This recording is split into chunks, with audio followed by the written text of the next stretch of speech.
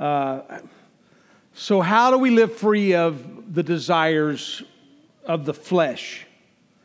And when we talk about the flesh in the Bible, the flesh is not talking about your skin and bones, your flesh. In the Bible, the flesh is your ego. It's your natural man. It's your natural tendencies, the things that you just do naturally: lie, cheat, steal, jealousy, envy, factions, hatred. Those things that just are part of our nature. It's our fallen nature. It's our sin nature, but it comes to us easily. So those things, jealousy, sin, lust, anger, factions, division, discord, all kinds of relational strife, marriage problems, kid problems, family problems. How can we confidently, as followers of Christ, walk in the Spirit and consistently overcome sin? Anybody want to do that? You want to overcome sin? 3 people. Okay, well, maybe I was a little anxious about this sermon. Okay. The only way to really overcome sin, this works 100% for everybody, is to be dead. Because that's the only time when you will not be at war with your natural tendencies. As long as you are alive, as long as there's breath in you, you will struggle. That's because we're flesh. The only way for it to really be over is for us to be in the presence of the Lord. So, since we're not dead yet, and I'm glad about that. Are you glad about that? I'm glad I'm not dead yet. It's good to not be dead. That was just kind of an insight to me, because when we were in Colorado last year, I was kind of complaining to God about, because it's up in the altitude and everybody was climbing stuff, and I really wasn't doing too good about climbing and stuff. My knee was bothering me, and I was, I was kind of whining. You ever do that? I was kind of complaining, and God said, "Better than being dead. Old is better than dead." So how do we walk in the Spirit? How do we deal with this? Paul lays out the struggle in Galatians chapter 5. We're in Galatians, verse 16 through 18. "But I say, walk by the Spirit, and you will not carry out the desire of the flesh." So he says, if you'll just walk in the Spirit, you won't do what the flesh wants to do. "For the flesh sets its desire against the Spirit, and the Spirit against the flesh. For these are in opposition to one another, so that you may not do the things that you please." So you don't do fully what you would do walking in the Spirit. You don't do what you would do walking in the flesh. In other words, you don't do either one well. That's the thing about being a Christian. Once you become a Christian, you're not as good a sinner as you used to be. You can still sin, but you won't be happy about it, because you'll be convicted about it. The Spirit of God will say, "No, you shouldn't have done that. You shouldn't have had that attitude." But if you are led by the Spirit, you are not under the law. In Romans chapter 7, Paul said another way. He said, our members of our body, our spiritual body and our fleshly body, are at war with one another. So he says, okay, this is the struggle. So how do you overcome sin in the flesh? Paul says, walk by the Spirit. You got it? All right, let's pray. So walk by the Spirit, which sounds kind of spooky. So the problem that we often struggle with is not knowing that, that's what we should be doing. We don't know how to do it. So how do we walk by the Spirit? How do we live our life instead of yielding to the flesh, yielding to the Spirit? How do we crucify the flesh? The Bible uses this term a lot of times. Paul uses this term a lot of times. Crucify the flesh, which means that the flesh is dead. But the flesh isn't dead. The flesh is very much alive until you're dead. So how do we walk in the Spirit?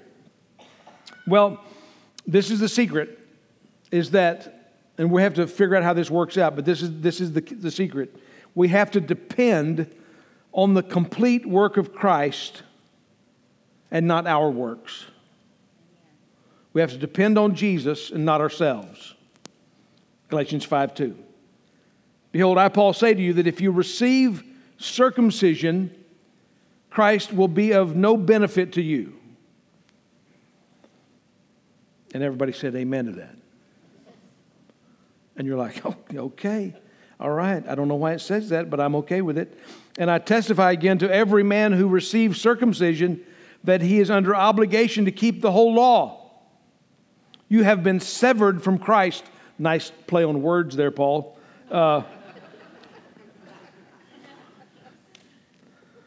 You who are seeking to be justified by law, you have fallen from grace. Have you heard that term before? Fallen from grace?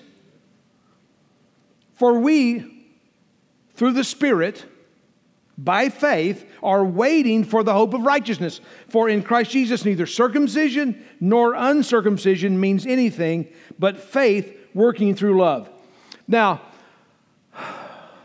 I think that circumcision is a difficult concept for us to relate to.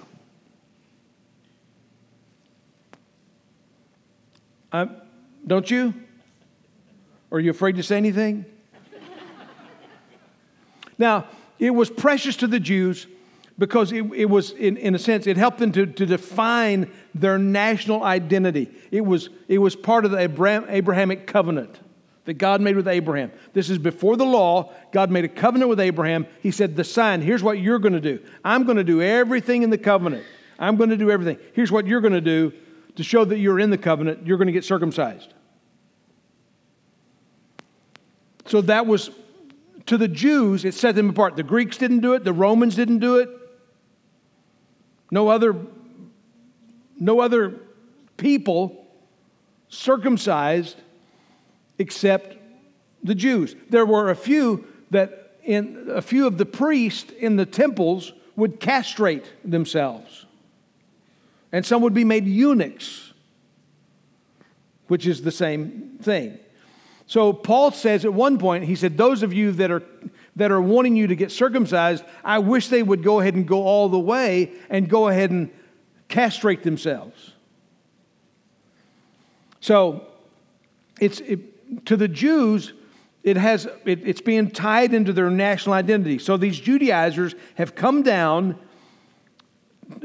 from Jerusalem, saying to these new believers, these new mostly Gentile believers, and saying to them, Gentiles who were not circumcised, because they were Greeks and Romans, and barbarians, non-Jews, and they've come to faith in Christ. And so now they've come into these churches following that Paul and Barnabas planted and saying, listen, Jesus is not enough.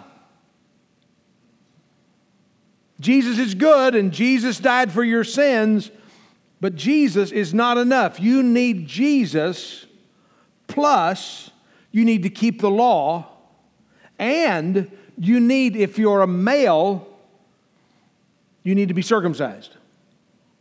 So this is the message. So Paul is trying to tell the Galatians, listen, circumcision, not circumcision, it doesn't mean anything. But let me change the verse up a little bit and see if it makes more sense to you. What if instead of being circumcision, it's the 10 Commandments? It's the law. It's the 10 Commandments. What if it's now, because circumcision wasn't a bad thing. It's not like it's a sin issue. The Judaizers weren't saying, listen, y'all need to go out and sin. They're saying, no, you need to do better and work harder because Jesus is not enough. If you want to be a good Christian, you need to do more than you're doing now. You need to keep the law. You need to not eat shrimp. You need to need to not go to Red Lobster after church. You need to follow the dietary law. You need to follow the days, the feast. And you need to be, most importantly of all, you need to be circumcised to show that you're a member of the covenant. But if it read the new command, the Ten Commandments would be different. What if it read like this? Paul, behold, I, Paul, say to you that if you keep the Ten Commandments to get God's love and approval, Christ will be of no benefit to you.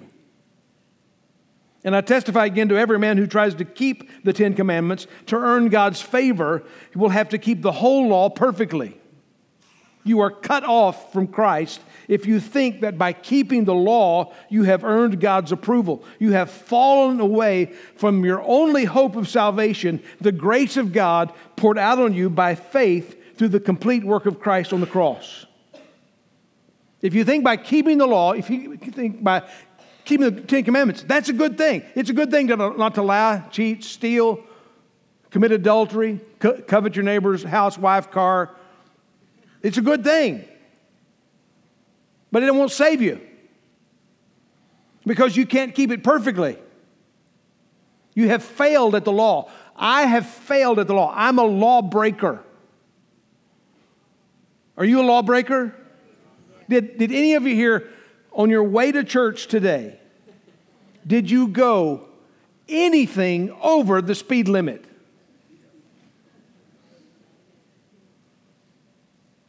I mean, did you creep up to where you were going 65.1? You broke the law. You're a law. Everyone is a lawbreaker. You're a thief. You stole stamps from the office or a paper clip. It was on some papers, a staple. You took a staple home from work. It's not the amount, is it? Our accountant, you know, when we were robbed, we lost all of our books, and Rick Piacenti had to rebuild all the books from the bank statements because they stole not only our computer, but the backup where we had all the documents. So he rebuilt. He called me and said, okay, I found where you've been embezzling from the church. He said, but then you gave it back. So he said, I don't know how to deal with it. He said, you took an extra $2.50 in your retirement check. But then you gave it back. I said, well, you know, it's not the amount that makes it embezzlement. It's the principle. So I owe the church $2.50. Y'all remember that? I'm sure somebody will. Be praying for me that I'll come clean. So what is the flesh? Romans says, those that are in the flesh cannot please God. So we can't please God by our effort. That our flesh is that part of us, it's part of our nature, our human nature that is fallen. It wants to do everything by our own ability. It wants to do it on our own. We want to take care of ourselves. The flesh says the work of Christ is not enough, that you need to add something to it, to do some good thing. Good things will make God love you more. The flesh says if you do it in your own strength, then you offer it to God to get praise from Him. Or you do something good and you do it as an offering to God so that then God will love you more. Now this is hard for us because this is the way the world system works. How do you get a promotion at work? Not by grace. Not as a gift of Christ. You get a promotion at work by doing a good job, by showing up and taking care of business, being a good employee. In other words, you get rewarded in the world system. If you want to make good grades, if you want to be rewarded, you have to work hard. You have to apply yourself. That's the way the world system works. So it's easy for us to then take the world's way and apply it to our relationship with God. But it doesn't work that way because we can't please God in the flesh. We can't please God by our effort. We can't obligate God to us. We can't make God love us more. Oh, I went to church today. God, you have to love me more because I sat through that sermon. You know, you owe me, God. And if we're not careful, we develop that mentality. I've done this for God. I've been serving God, so I've been faithful to church, so I've been giving for 50 years, so I love my neighbor who's hard to love, so God, I have created an obligation on God's part to bless me. But you can never create an obligation on God's part to bless you. God doesn't owe you. Because you cannot depend upon your works to earn you favor with God. Either you have to rest in the work of Christ on the cross, His death and resurrection and ascension to the Father and sending back the Holy Spirit to live in you. Either you rest on that or you rest on your works. Your works can't save you, but resting in Christ will. So you have to decide, what are you going to depend on? Are you going to depend on your works, or are you going to depend on Christ's work? Am I going to look to circumcision to save me, or am I going to believe what Jesus did on the cross is going to save me? Am I going to believe that keeping the 10 Commandments is going to save me? I'm going to really work hard, I'm going to do a good job? Or am I going to trust in the provision of Christ on the cross? By grace you have been saved through faith, that not of yourselves, it is a gift. How do you earn a gift? But don't we make gifts? Don't we earn gifts? See, the world system works like gift giving. Like, who do you give gifts to? You give gifts to people who give you gifts. And when it comes Christmas time, you're thinking, oh, let's see. Last year they gave me a $25 gift, so I need to be looking for a $25 gift for them. Because that's how the world system works. It's a you do for me and I'll do for you, and it'll all work out in balance. And if you stop doing for me, goodbye, sucker. The Christian life, here's how you define the Christian life. The Christian life began when we put faith in the gospel. I think this is a slide, yeah. That is the finished work of Christ on the cross. So what is the gospel? The gospel is the finished work of Christ on the cross. We believe that Jesus died for our sins and rose from the dead. That's the gospel. That's the good news. The good news is we can't save ourselves. Jesus died to save us. So we put our faith in the finished work of Christ on the cross, His victory over death by the resurrection, and trusting in His forgiveness. I believe He's forgiven me of my sins. He has satisfied the wrath of God, and relying on His promises by the power of the Holy Spirit. So that's how you get started in the Christian walk. That's how you become a Christian, is you put your faith in Christ. And that's how you walk in the Spirit. In the same way, is that you put your faith in Christ. Could you save yourself? Could you make yourself born again? What did you do? You believed in the finished work of Christ. And in believing with the faith that He gave you, in believing, you became born again. Who did all that work? Who born did you? Jesus. Galatians 5:5. For we through the Spirit by faith are waiting for the hope of righteousness. Justification is not possible through works, and sanctification cannot be achieved by human effort. You can't become a Christian by keeping the law, and you can't become a better Christian by trying harder.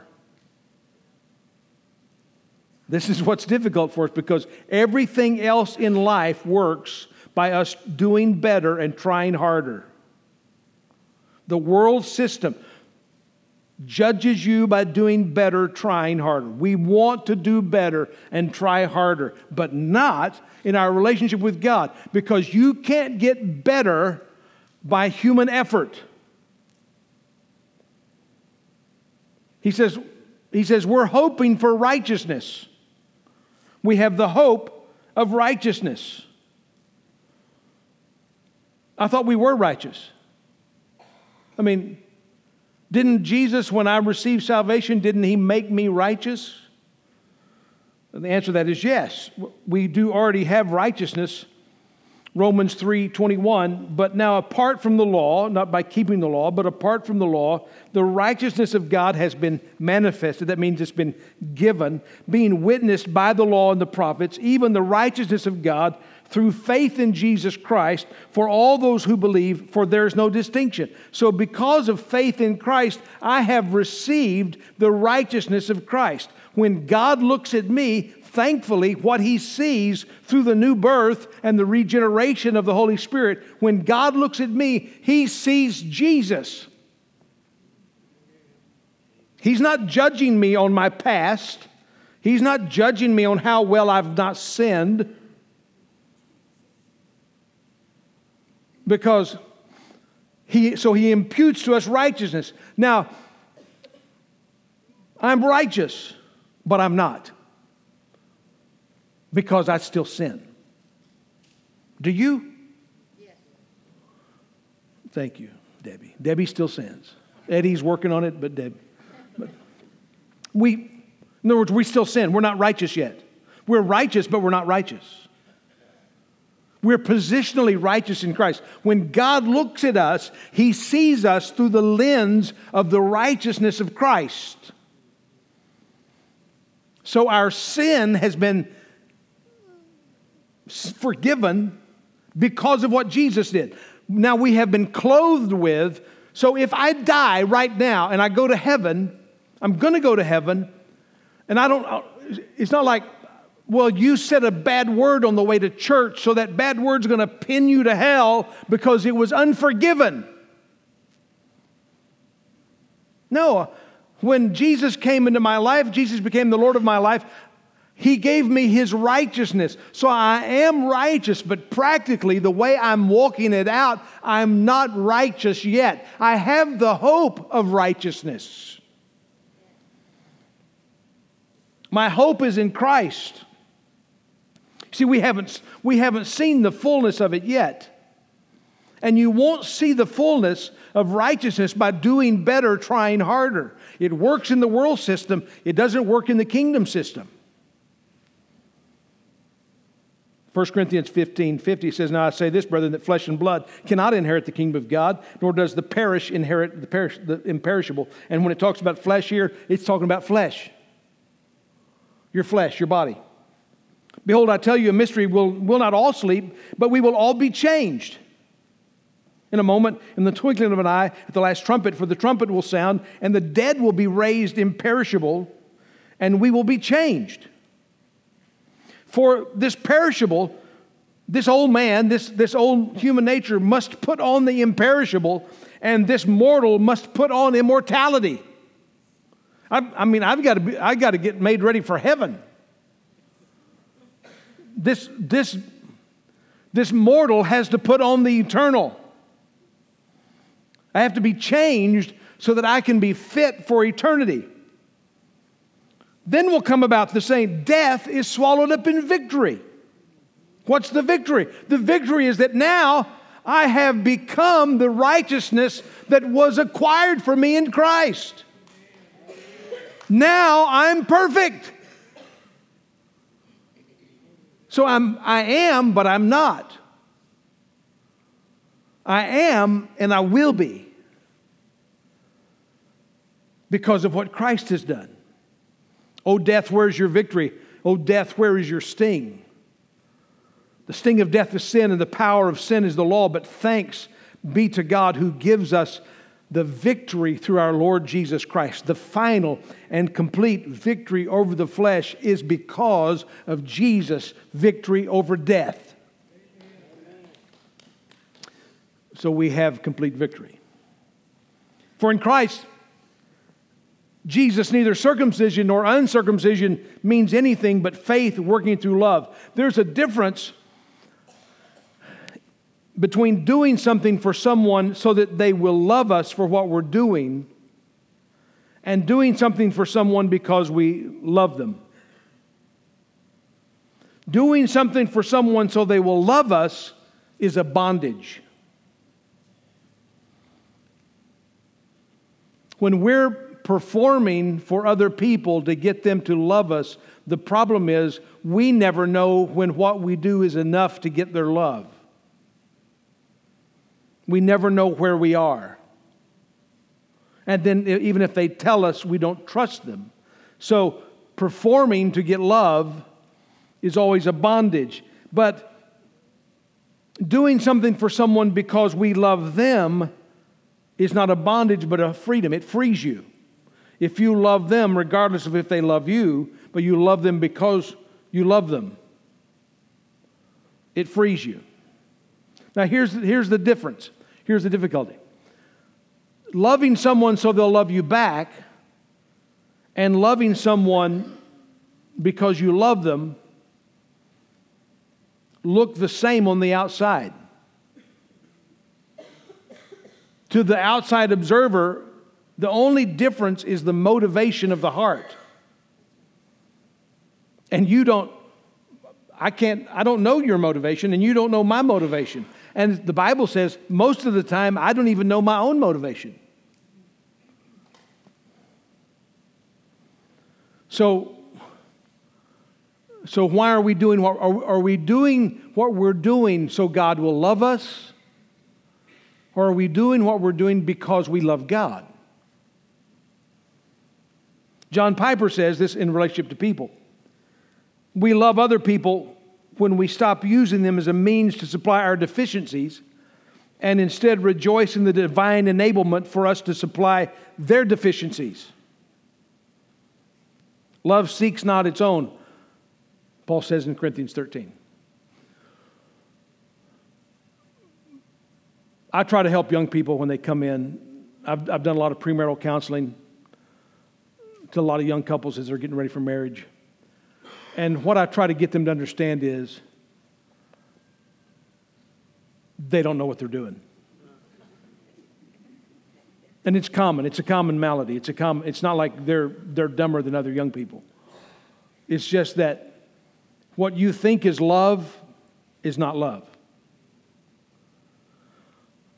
What we feel as love is we feel eros love, which is erotic love, and we feel philios, which is friendship love.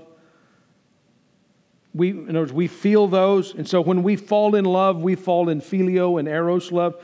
We fall in love with people who make us feel good about ourselves. We fall in love with people who we feel make up our deficiencies. So when I fell in love with Tina, the reason I fell in love with Tina is because she was smoking hot. And that's probably, if you think, well, I just fell in love with the person they were. No, you didn't. You liked the way they looked. You fell in love with the exterior. And then I loved the way I felt when I was with her because I knew that everybody, when they saw me with her, they said, he's winning. He's a winner because he got her and she got him. I said that a little lower in case you didn't get that. Our love was very superficial. But we didn't think it was. We thought we love each other more than other people have loved each other. People who have loved before didn't even know love like we know love because we really know love because we're smarter than you. That's the way you feel when you're young. Right? Then we got married.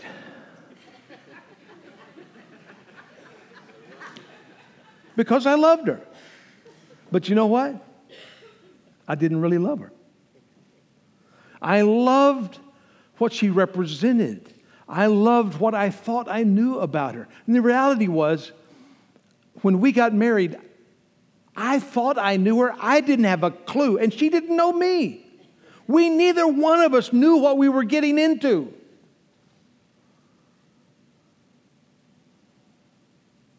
Love is loving a person not because they meet your needs, but because you're meeting their needs. See, when you're in high school or when you're young, you say, if you love me, Both girls and boys will say this today. If you love me, have sex with me. If you love me, prove that you love me by meeting my needs. And the answer to that is, well, if you really love me, then prove you love me by not asking me to meet your needs, but instead sacrificially meeting my needs. Because we don't understand it. We have because we're living that relationship in the flesh. So when we get married, one of the things of marriage, one of the things that can make marriage tough is that then you find out the person you're really married to, and you have to love them. And they have to love the idiot you are.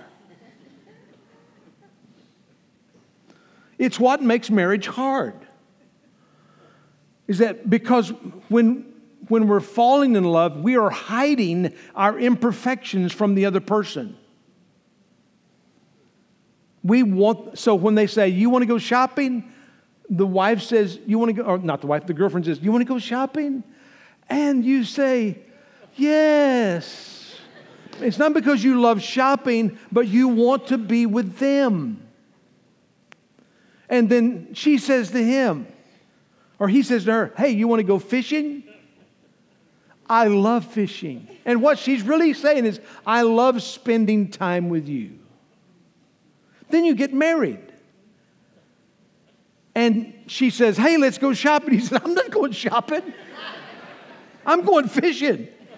You want to go fishing? No, I hate fishing. Well, you went fishing when we were dating. Yeah, I went fishing because I wanted to be with you, but I'm with you all the time. I want to get away.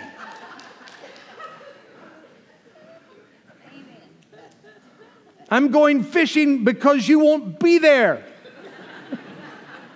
I don't fish. I'm just throwing that out as an example.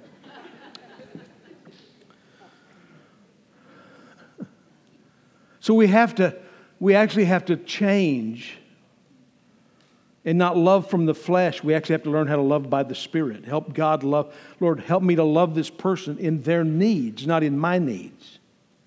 And we don't it's not like we say, okay, well, I've got that figured out. I'll never struggle with that. 43 years we've been married. Still hadn't got it figured out. We're still figuring it out. We're still having to die to self. And it's a great journey. It's a glorious journey. It's a wonderful journey. God is going to use a relationship like marriage to change you and challenge you more than just about any relationship. I tell people, young couples all the time, I say, God is going to use marriage to beat the hell out of you. Literally. It's going to cause the things of hell, the things of your nature that are of the flesh are going to come to the surface. I had a young lady a long time ago. You don't know them. They were doing premarital counseling, and I would always ask this question: is there anything you don't like about the person you're marrying that you'd like to see them change? And then I would drop the ball and say, they're not going to change, so you better get to love to like it, because it ain't going to happen. They'd say, well, I don't like this. I'd say, oh, well, that's the way they are. You need to come to terms with that, because that's the way they are. Fred Amon was telling me when I was doing marriage counseling with them that she didn't like the way that he folded the towels. And she said, I got over that. But she said to me, well, sometimes he belches. I said, honey, you ain't seen nothing yet.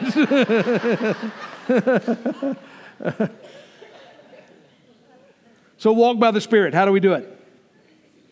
But I say, walk by the Spirit and you'll not carry out the desire of the flesh. Walking by the Spirit is putting our faith in the finished work of Christ one step at a time by the power of the Holy Spirit that lives in us. How did the Christian life begin? By putting our faith in Christ and the Spirit of God doing the work. We didn't change ourselves. We didn't make ourselves a new creation. We came to God in weakness, and His power shows up. And the way we walk in the Spirit daily and moment by moment is that we come to God in weakness and His power shows up. It becomes about His ability to empower us instead of our ability to do better and try harder. It comes about trusting God to change us because He changes something, not just our behavior, but by the Spirit of God, He's changing our heart.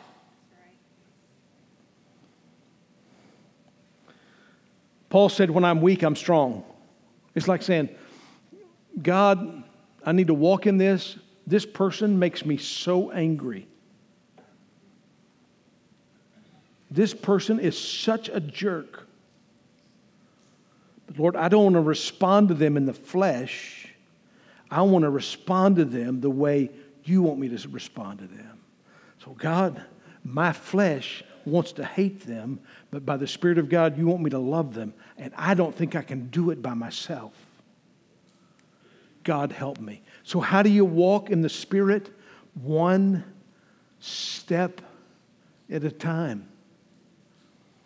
You say, Lord, I'm fearful. I'm fearful, Lord. In my mind, I can play 70 scenarios of how this is going to work out. And I've got anxiety and I've got worry and I've got fear about how it's going to work out. And I don't know how to undo that. I'm so bad at this, God. Lord, help me to walk in the faith of trusting you. I just bring this fear to you in this moment. And I ask you, Lord, right now. So walking by the Spirit is just living this prayer. It's just as we walk through life and the guy cuts us off and we're driving to work and you think, I think I could still hit him. I'm just going to take out a tire, I think. And we get so angry, we're impatient. That you can try all you want to say, I'm not going to be that way, I'm not going to be that way, I'm not going to be that way. Have you ever tried to go on a diet? Does it make you hungrier? You think, man, it's just 8:15 and I'm starving to death. I just had breakfast at 8. That's what the law does. Law creates an appetite. And trying to do better and try harder in your own effort creates an appetite to where the thing that you're trying to not do will be harder not to do than it was if you just ignored it. But by the Spirit of God, instead of ignoring it, we're acknowledging that we're lousy at it. We're saying, God, I come before you because I am so jealous or I'm so envious or I'm so lustful in this moment. I am struggling. God, I am so weak, but I rejoice that you're strong. I rejoice that you died on the cross for me, that your sacrifice was complete, that you sent the Spirit of God to live in me, that there's power available to me. So God, I confess my weakness. So I walk in the Spirit the same way I got saved, by depending on God to do it. Yeah, amen. So that's all I got to say about that. Let's pray. Stand up.